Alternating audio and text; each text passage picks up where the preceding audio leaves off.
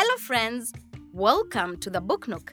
My name is Zain, and I love bringing new, wonderful stories to you every week.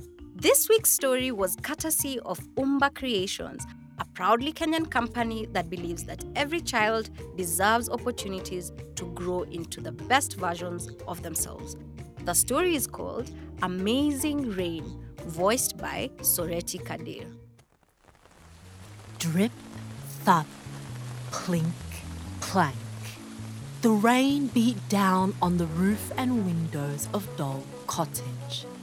The rainy season was finally here.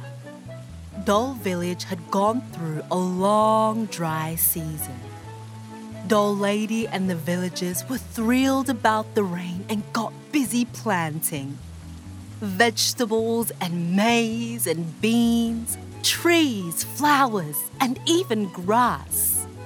The dolls were, however, not pleased. The ground was soaked, it had been raining all day, and they'd had to stay indoors. "I hate the rain," Fadili finally said, frowning with his nose pressed up against the window. "I wish it would stop raining," Jamila grumbled, holding her chin in her palm. The toad that wanted to avoid the rain fell in the water, Dole Lady said, laughing. "We're not toads, though," Jamila frowned. "Of course you're not," Dole Lady smiled. "You're my dear dolls." The proverb simply means that there's no point trying to get away from your natural surroundings. Rain is an unavoidable and important part of our lives. To cheer the dolls up, Dole Lady made them big cups of hot chocolate with their favorite roasted sweet potatoes. She got out the large blanket which had belonged to her grandmother and set up a picnic in Dole Cottage.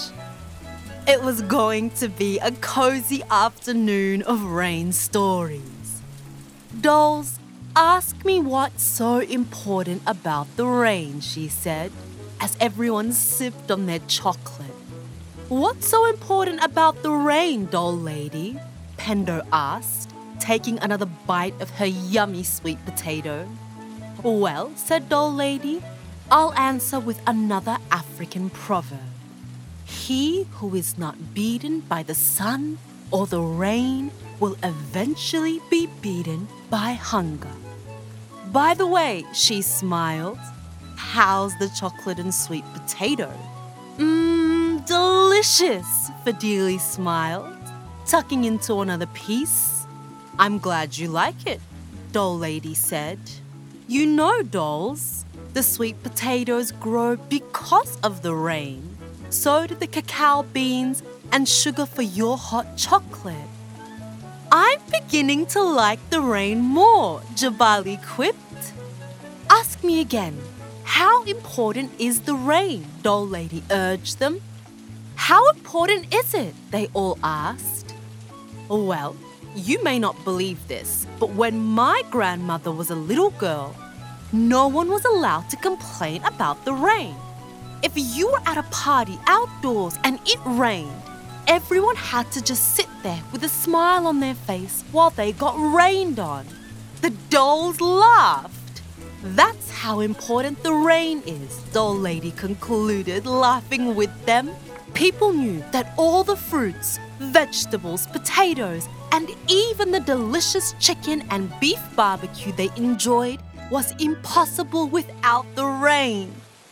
Crops and animals all need rain. "Ask me again," she said after sipping her hot chocolate. "How important is the rain?"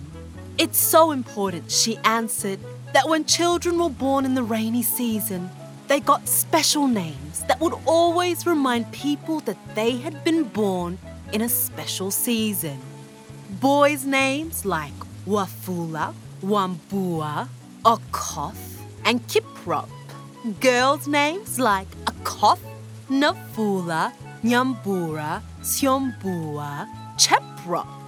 These are names that honor the rainy season." "I really like that," Pendo said. tell us more about names and what they mean. That's a story for next week, Doll Lady promised. It's going to be a good one, so don't miss out. I have to go now to plant some spinach in the garden.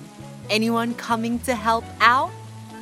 Did you know there are 2 rainy seasons in Kenya each year? The long rains usually begin mid-March and end in May.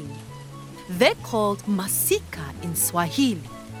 The short rains, which fall in November and December, are called mvuli in Swahili. Watch it grow.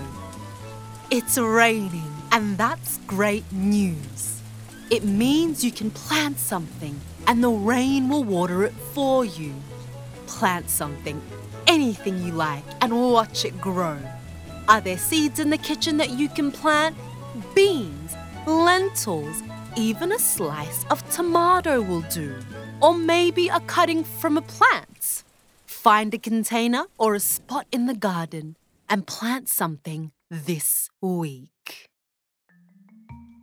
I hope you enjoyed this week's story. Did we mention that Umba Creations makes fantastic dolls that celebrate diversity? If you'd like to purchase one, make sure you visit their website, details in our show notes. As always, this episode has been made possible by the African creators and marketers at Verge. See you next time.